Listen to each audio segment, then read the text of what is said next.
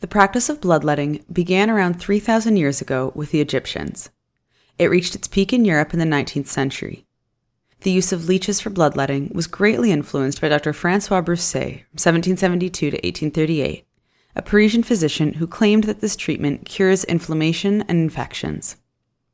At its peak in the 1830s, 5 to 6 million leeches per year were used in Paris alone.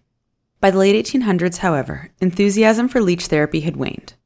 However, bloodletting remains a gold standard treatment today in the age of precision medicine, in particular for our patient discussed in today's episode. Today, our patients have Polycythemia rubra vera and essential thrombocythemia, and you are the doctor. Welcome to The Internetwork, a podcast made by medical residents meant to serve you better on the wards and on call.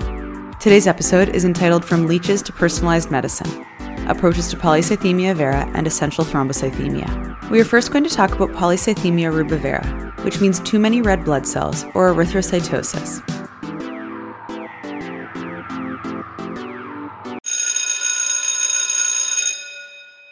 Let's start with our minute physiology. Polycythemia vera is the most common form of the myeloproliferative neoplasms, MPNs, defined by genetic mutations leading to neoplastic clonal proliferation of the hematopoietic progenitor cells, namely the erythrocyte lineage. In Polycythemia vera, almost all patients with PV harbor a JAK2 mutation, approximately 96% and 3% displaying somatic activating mutations in exon 14, JAK2V617F, and exon 12 of JAK2 respectively. Mutations in JAK2 generate constitutive activation of the JAK/STAT pathway. Dimerized STATs migrate towards the nucleus, where they act as transcription factors, activating or repressing genes that are important in cell proliferation and survival. Some of these genes include those that express cyclins as well as anti-apoptotic proteins. The prevalence of PV is approximately 22 cases per 100,000 people. The average age at which PV is diagnosed is 60 to 65 years. PV is a relatively indolent myeloid neoplasm. People with PV have a median survival of 13.5 years. Complications at 20-year marks were thrombosis at 26%, myelofibrosis at 16%, and leukemia transformation at 4%.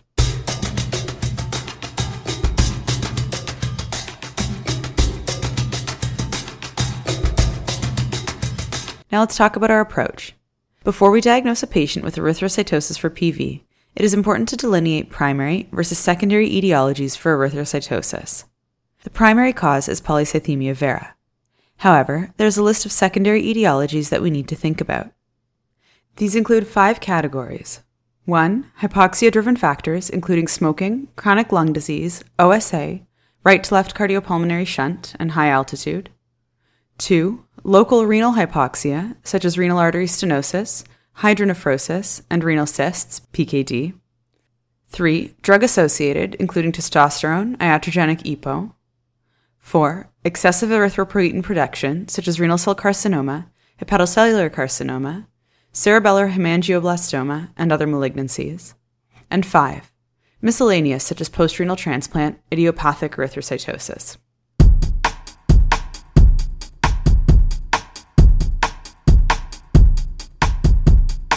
Clinical evaluation should involve a review of cardiac, respiratory, and abdominal signs and symptoms.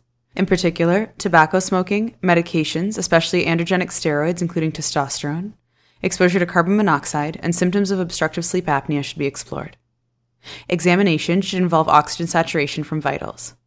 A full cardiopulmonary examination should be completed, and the abdomen should be examined for organomegaly or erythropoietin-producing intra-abdominal tumors, e.g. hepatocellular or renal cell carcinoma. Patients with PV may have symptoms of splenomegaly, constitutional symptoms, or vasomotor symptoms such as headache, visual disturbances, or lightheadedness. 2 specific symptoms for myeloproliferative neoplasms are pruritus and erythromelalgia. Pruritus is often aquagenic and may be debilitating. Erythromelalgia is a recurrent burning sensation accompanied by redness and pain.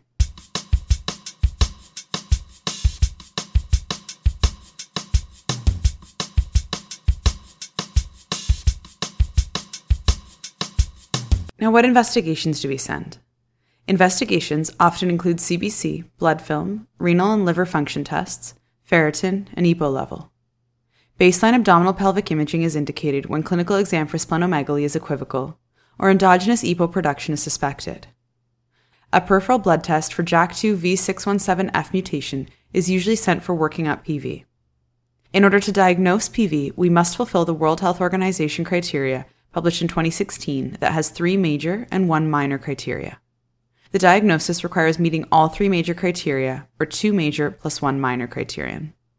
The major criteria include hemoglobin level greater than 165 grams per liter in men or greater than 160 grams per liter in women, or hematocrit greater than 0.49 in men and 0.48 in women. 2. Bone marrow biopsy showing hypercellularity for age with trilineage growth, panmyelosis, with prominent erythroid, granulocytic, and megakaryocytic proliferation, with pleomorphic, mature megakaryocytes, differences in size. 3. Presence of JAK2 V617F or JAK2 exon 12 mutation. Minor criteria include subnormal serum erythropoietin level.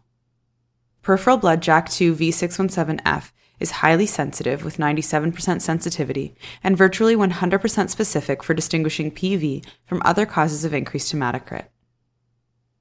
So clinically, a bone marrow biopsy is not necessary if a patient has sustained erythrocytosis with hematocrit of greater than 55.5% in men, greater than 49.5% in women, on 2 occasions, and JAK2 mutation.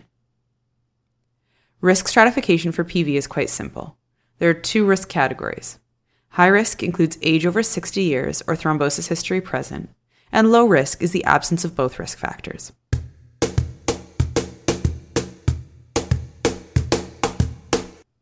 Now what about treatment? The main goal of therapy in both PV and ET is to prevent thrombohemorrhagic complications.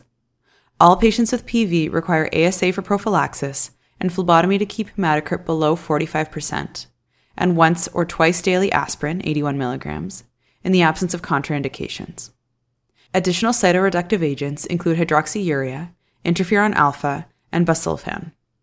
Additionally, newer generation targeted therapy of JAK2 inhibitor ruxolitinib has been used to control pruritus and symptomatic splenomegaly.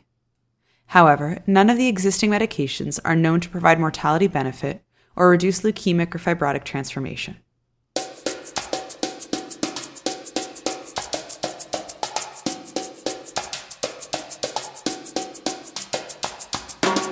Now on to ET. A cousin of PV is essential thrombocythemia, or ET, which means too many platelets. Some minute physiology. Similar to PV, ET is a form of myeloproliferative neoplasm. In ET, JAK2 mutation is seen in 55% of cases, while another 25 to 35% have CALR mutation and 5% from MPL mutations.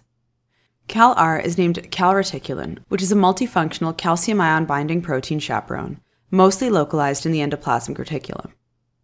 MPL is a myeloproliferative leukemia virus oncogene. Of note, an additional 5% do not have clear driver mutations identified to date.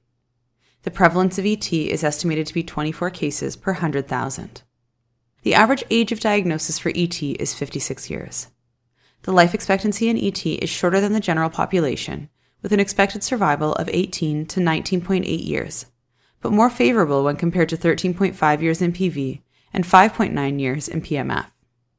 Lifetime progression to myelofibrosis is approximately 10% and acute myeloid leukemia is 4%.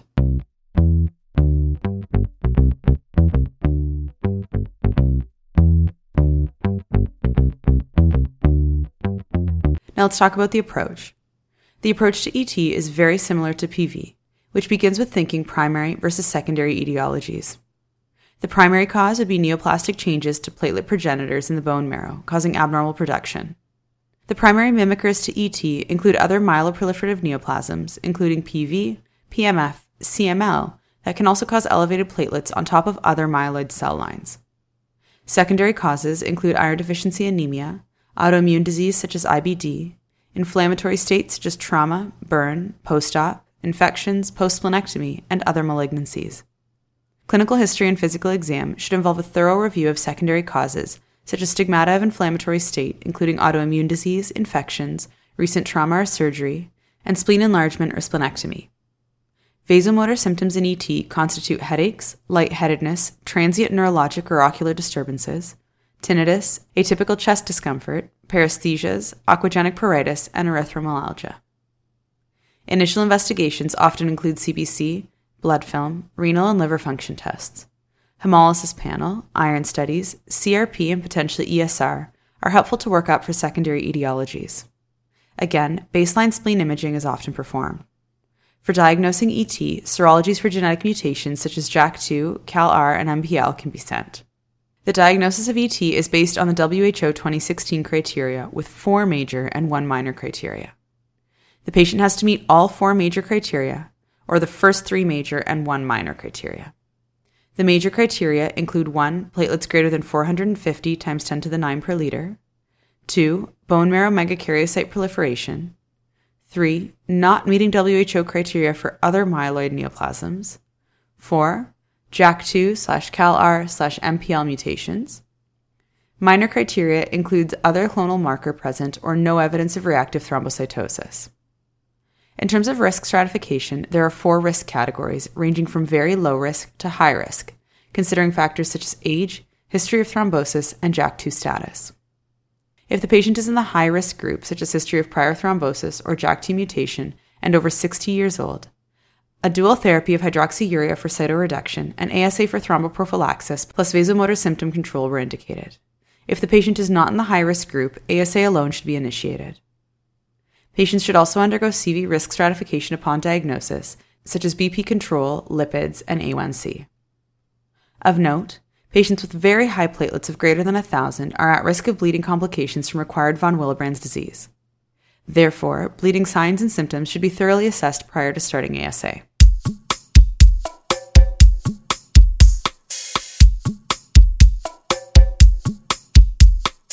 We'll finish with our Medicine Minute.